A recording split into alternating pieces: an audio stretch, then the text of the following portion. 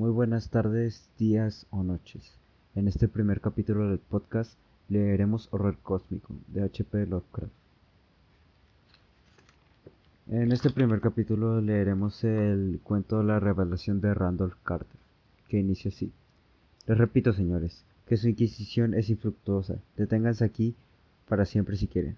Confínenme o ejecútenme si quieren para tener una víctima, para proporcionar la ilusión de la llama de la justicia. Pero no puedo decir más de lo que he dicho ya. Todo lo que puedo recordar lo he dicho con verdadera franqueza. Nada ha sido distorsionado o encubierto. Y así queda algún cabo suelto, es solo a causa de la nube oscura que obnubila mi mente. Esa nube, y la naturaleza nebulosa de los horrores que la trajeron a mí. Otra vez les dijo, que no sé ha sido de, que no sé qué ha sido de Harley Water, pero creo, eso espero, que esté en un lugar pacífico, y si en cualquier lugar, que sea un lugar bendito, he sido desde hace 5 años su amigo más cercano, y he participado de manera parcial en sus terribles investigaciones sobre lo desconocido. No voy a negar, aunque mi memoria sea incierta y confusa, que ese testigo suyo puede habernos visto junto, como él dice, en el camino de Heinz Bay, andando hacia Big Cypress Swamp, a las 11:30 de aquella noche terrible. Llevamos linternas eléctricas, palas y un rollo de cable conectado a curiosos instrumentos. Voy a afirmar, incluso, que todas esas cosas jugaron papel único en la escena terrible, que tengo grabada en mi memoria confusa. Debo insistir que no sé nada de lo que siguió, ni del motivo por el cual me encontraron solo y aturdido sobre el borde de la ciénaga la mañana siguiente, excepto lo que ya les he dicho una y otra vez. Ustedes me dicen que no hay nada en el pantano, o cerca de él, que pueda construir el marco de este episodio tan espantoso. Les respondo que no sé nada más de lo que vi. Puedo haber sido un sueño o una pesadilla. Espero fervientemente que haya sido un sueño o una pesadilla. Sin embargo, es todo lo que mi mente retiene de lo ocurrido en esas horas fatídicas, antes de encontrarme frente a los hombres, y porque Harley Warren no regresó, solamente él o su sombra o algo innombrable que no puedo escribir pueden contarlo. Como he dicho antes, las investigaciones extrañas de Harley Warren no era- me eran familiares, y hasta cierto punto fui partícipe de ellas. De su vasta colección de libros raros sobre temas prohibidos, he leído todo lo que está escrito en idiomas de los cuales yo siempre soy especialista. No obstante, ser pocos en comparación con los de otras lenguas que aún no domino. La mayoría, creo, escritos en árabe.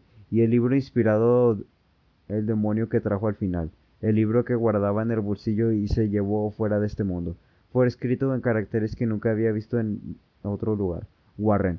Me había Me iba a decir lo que contenía ese libro. En cuanto a la naturaleza de nuestros estudios, debo repetir que no lo recon- recuerdo con certeza. Debo repetir que no lo recuerdo con certeza.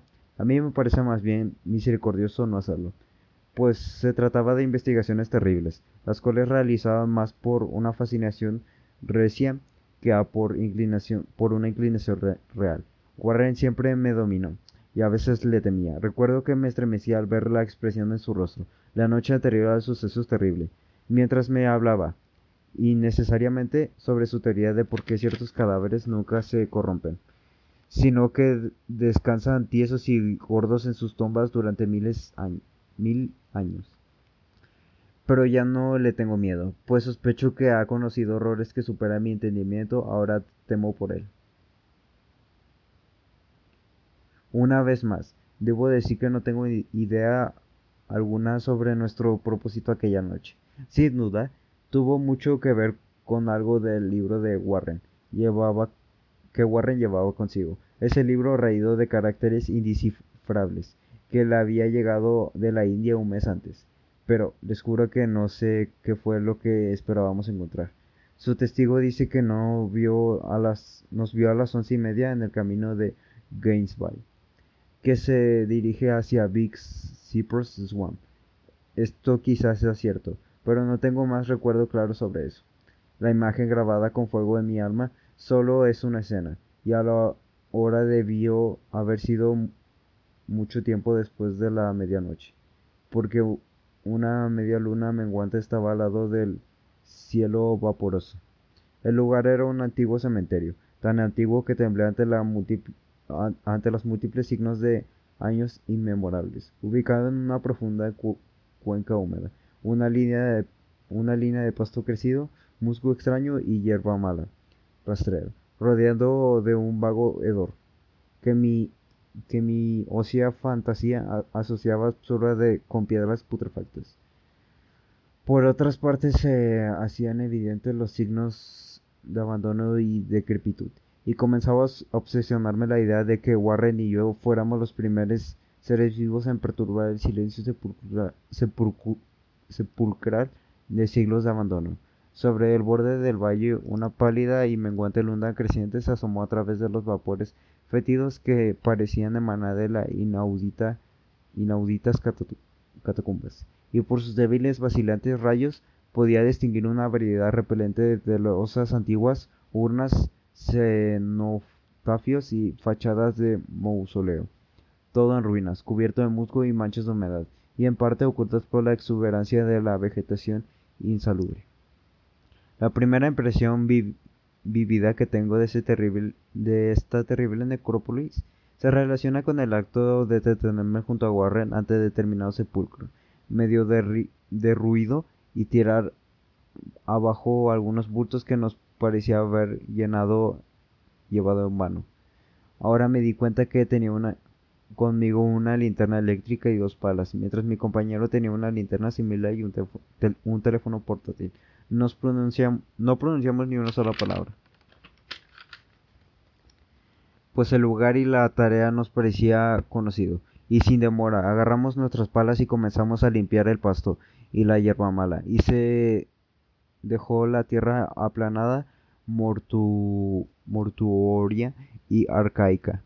Después de descubrir toda la superficie, que consistía en 3 inmensas losas de granito, retrocedimos un poco, mediando una distancia adecuada que nos permitiera inspeccionar la escena sepulcral. Entonces Warren apareció a hacer algunos cálculos mentales. Después regresó al sepulcro. Usó la pala como palanca, buscando la forma de levantar la losa que estaba apoyada sobre las ruinas adyacentes, que en otro tiempo quizá fueron parte de un monumento. No lo consiguió, y me hizo señas para que me acercara a ayudarlo. Finalmente, nuestra fuerza combinada aflojó la piedra, que pudimos levantar y mover a un lado. El apartamiento de losas reveló una hendidura negra, de la cual emanaron fluidos de gases mismáticos, tan nauseabundos que retrocedimos con horror. Después de un tiempo, sin embargo, nos acercamos de nuevo a la fosa y encontramos las emanaciones menos insoportables. Nuestras linternas revelaron la parte superior de una escalera de piedra, goteando cierta sustancia abominable de la tierra profunda, bordeada por muros húmedos con incrustaciones de salitre. Y ahora por primera vez mi memoria recuerda ese discurso en el que Warren habló con la profundidad de una suave voz de tenor, una voz singular, impasible ante nuestro entorno impresionante. Siento que tener que pedirte que te quedes en la superficie, dijo, pero sería un crimen permitir que alguien de nervios frágiles baje allí. No te puedes imaginar, ni por lo que has leído ni por lo que te he contado, las cosas que tendré que ver y hacer. Es un trabajo infernal, Carter, y dudo que un hombre sin nervios de acero pueda hacerlo y salir vivo y cuerdo. No debes ofenderte, y Dios sabe que me hace feliz tenerme contigo, pero la responsabilidad es, en cierto sentido, mía, y no puedo arrastrar a un mónago de nervios, como tú, a una muerte o una locura probables. Ya te digo, no te puedes imaginar cómo luce realmente la cosa allá abajo, pero me comprometo a mantenerte informado usando el teléfono a cada paso que dé. Ya ves, tengo suficiente cable para llegar al centro de la Tierra y regresar. Todavía escucho en la memoria esas palabras pronunciadas como frialdad, y todavía no puedo recordar mis objeciones. Parecía estar desesperado, ansioso, por acompañar a mi amigo a las profundidades sepulcrales, Sin embargo, resultó inflexiblemente obstinado. Hubo un instante en el que incluso amenazó con abandonar la expedición si seguía insistiéndole. Amenaza que demostró ser efectiva, pues solo él tenía la clave del asunto. Aún puedo recordar todo esto, aunque ya no sé qué clase de cosa buscábamos. Después de haber obtenido una aquiescencia retinente sobre su plan, Warren cogió un rollo de cable y ajustó los instrumentos. Haciendo una señal moviendo su cabeza, tomé uno de estos últimos y me senté sobre una lápida vieja y descolorida, que estaba cerca de la hendidura recién descubierta. Entonces me dio la mano con el rollo de alambre sobre el hombro. Desapareció dentro de ese sepulcro indescriptible. Por un momento me quedé viendo el resplandor de la linterna y oí el crujido del cable mientras se arrastraba por el suelo detrás de él, pero el resplandor pronto desapareció de súbito, como si se hubiera encontrado con un giro de escalera pétrea, y el sonido se extinguió casi de inmediato. Me quedé solo. Sin embargo, atado a las profundidades desconocidas por esos hilos mágicos, cuya superficie aislada y verdosa se debatía bajo los rayos de la luna menguante, rodeado por el silencio solitario de esa ciudad añosa y abandonada, la ciudad de los muertos. Mi mente concibió fantasías e ilusiones demasiado horribles, y los santuarios y grotescos molinos parecían asumir una personalidad medio sensible. Sombras amorfas aparentaban acechar los rincones más oscuros de la hondada, donde brotaban algunos que revoloteaban como en una blasfema procesión ceremonial. Pasando las portales de las tumbas eran enmohecidas de la ladera, sombras que no pudo haber reflejado la pálida luna creciente. Consultaba mi reloj con frecuencia, a la luz de la linterna, y escuchaba una angustia perturbadora por el auricular del teléfono, pero hacía más de un cuarto de hora que no oía nada. A continuación un leve chasquido salió del instrumento y yo llamé a mi amigo con voz tensa. Apresivo como era, sin embargo, no estaba preparado para las palabras que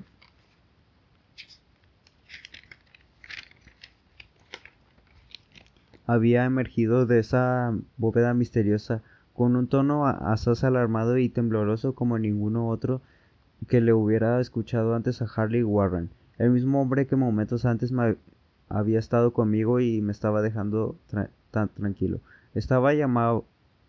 Ahora llamaba desde abajo con un susurro trémulo, tan portentoso como el grito más fuerte. Dios, si pudieras ver lo que estoy viendo. No puedo responder, sin palabras solo podía esperar. Entonces volvieron los tonos frenéticos. Carter, es terrible, monstruoso, increíble. Esta es mi voz. Esta vez mi voz no me falló y eché por el transmisor una avalancha de entusiastas preguntas aterrorizado. Seguí repitiendo, Warren, ¿qué es eso? ¿Qué es eso? Una vez más llegó la voz de mi amigo, ronca por el miedo y ahora al parecer teñida de desesperación. No puedo decirte, Carter, es demasiado. Está más allá de lo imaginable. No me atrevo a decirte. Ningún hombre podría saberlo y vivir. Dios Todopoderoso, nunca soñé con esto. De nuevo reinó la calma, hasta que de nuevo volvió a proferir una serie de preguntas incoherentes. Entonces la voz de Warren, en un tono de consternación violento, dijo: Carter, por amor de Dios, coloca de nuevo la losa y sal de aquí. En cuanto puedas, rápido. Deja todo. Dirígete al exterior. Es tu única oportunidad. Haz lo que te digo y no pidas explicaciones. Escuché. Sin embargo, solo podía repetir mis preguntas frenéticas. A mi alrededor estaban las tumbas, la oscuridad y las sombras. Abajo de mí algún peligro que trascendía la radio de la imaginación humana. El radio de la imaginación humana. Espero, pero mi amigo se encontraba en un peligro mayor al mío y debido a mí sentí un vago resentimiento que él podía tenerme por creerme capaz de abandonarlo en tales circunstancias. Hubo más chasquidos y después una pausa. El grito lastimero de Warren. Lárgate, por amor de Dios, vuelve a poner la luz y lárgate, Carter. Algo en el tono coloquial de mi compañero, evidentemente afectado, desató mis facultades. Formé y grité una resolución. Warren, ánimo, voy para allá. Pero al decir esto, el tono de mi compañero se transformó en un grito de desesperación. No lo hagas, no puedes entenderlo, es demasiado tarde. Y no tengo la culpa. Bájala y yo tengo la culpa. Baja la losa y corre. No hay nada más que tú o cualquiera pueda hacer ahora. Su tono cambió de nuevo. Esta vez adquirió un acento más suave, como de resignación sin esperanza. Sin embargo, seguí tenso por la angustia de lo que pasaría conmigo. Date prisa, antes de que sea demasiado tarde. Traté de hacerle caso. Traté de romper la parálisis que mataba, para cumplir mi promesa de bajar a ayudarlo. Pero lo que susurró a continuación me halló aún maniatado como inerte en las cadenas de un completo terror. Carter, date prisa, de nada sirve, debes irte. Mejor uno que los dos, la losa.